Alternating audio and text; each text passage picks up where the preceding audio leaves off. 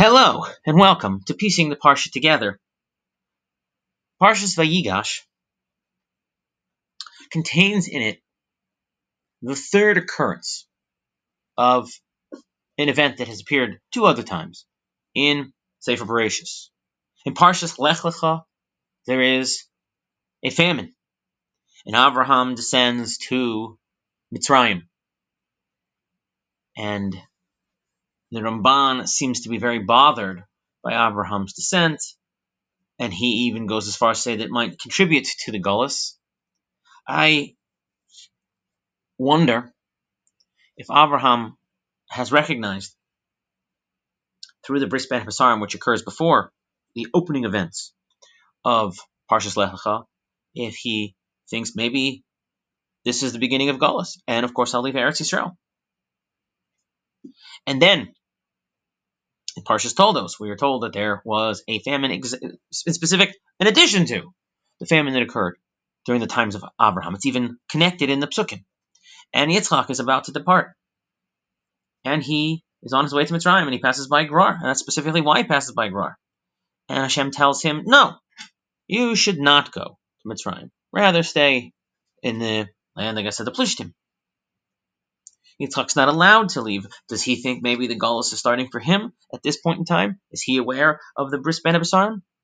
I don't know. The Psukim certainly don't seem to indicate that. But famine, and he's ready to go to Mitzrayim, and he doesn't go. Nothing happens to him as far as Mitzrayim because Hashem tells him not to. Then, in Vayigash, we have the full ramifications of a third famine that occurs. And now Yaakov will descend to Mitzrayim with his family.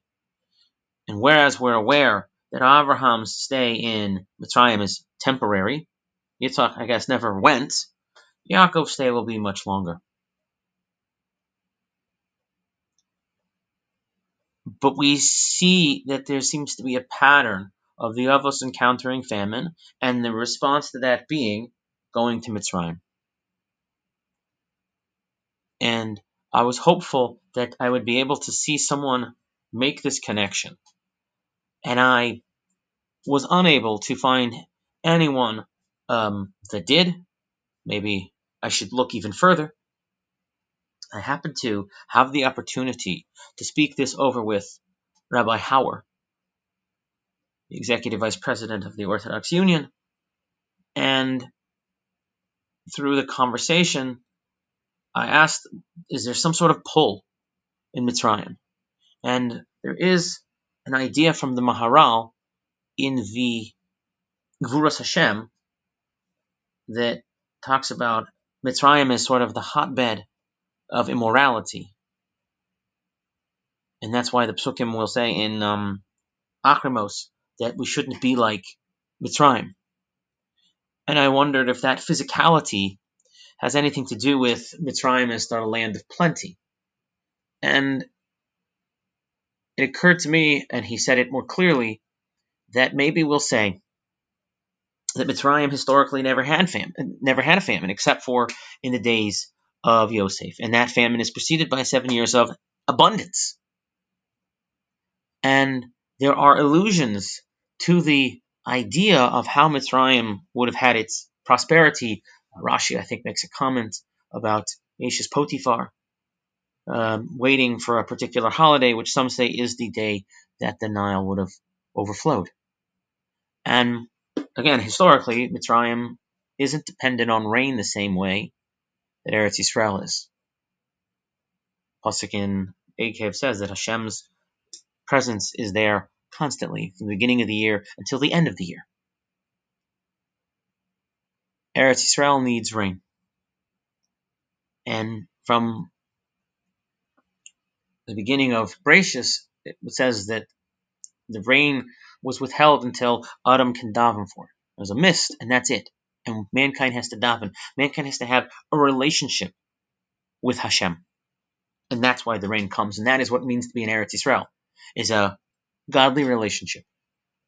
And you could say it swings all ways. If we do what we're supposed to do, we have abundance. But if we don't do what we're supposed to do, then we won't.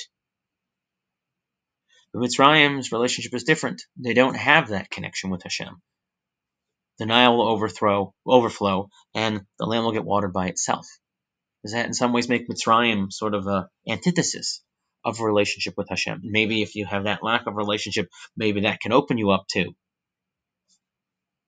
Gilui Arayos, the immorality that is characterized as, and there's a certain amount of avodah zarah that is also there, and that Bnei Israel ultimately have to break themselves from with the Korban Pesach in Parshas Bo, and it's not easy for them to do at all.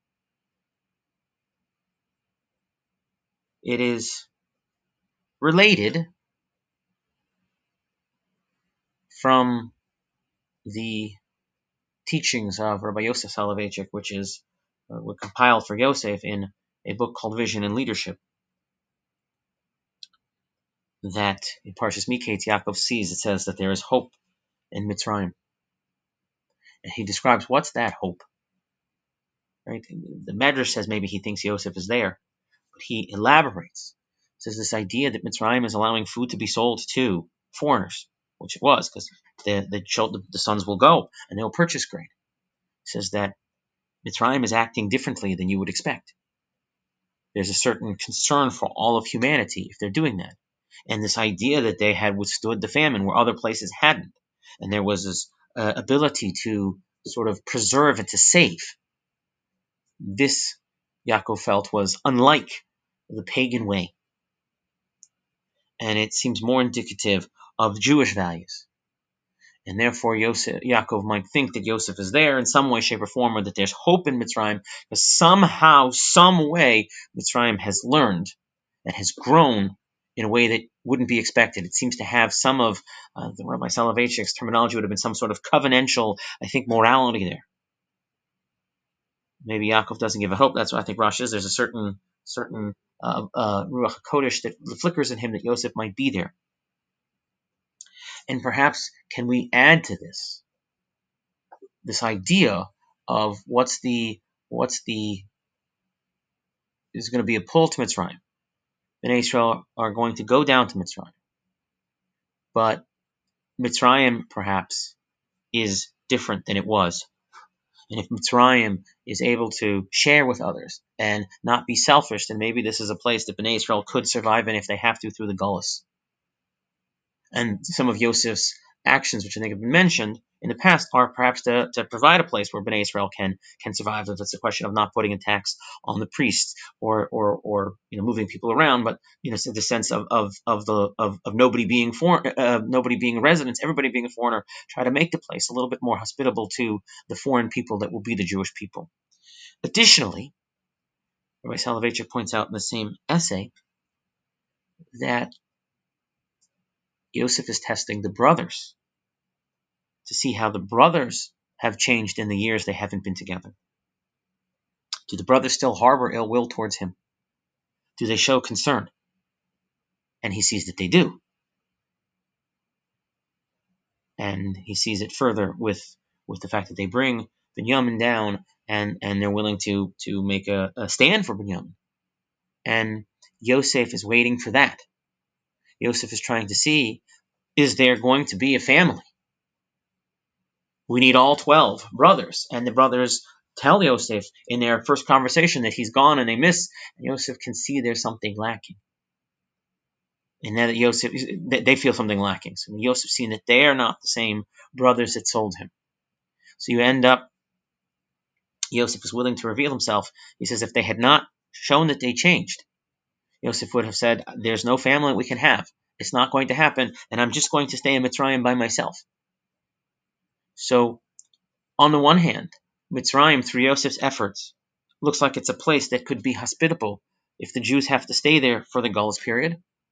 On the other hand, Yosef is able to tell from his brothers that they themselves have also changed, and that therefore you could say there's a Knesset Yisrael that Yosef himself can be a part of. And the brothers can turn into the Jewish nation in Mitzrayim. So put that on top of the idea of the pull of Mitzrayim in a time of famine, and we see that the events specifically in Parshas Vayigash show that Bnei Israel is going to stay in Mitzrayim this time. They are now able to survive physically and spiritually. Wish everyone a wonderful Shabbos. Thank you for listening. If you're new to this, please leave a comment. See you next time.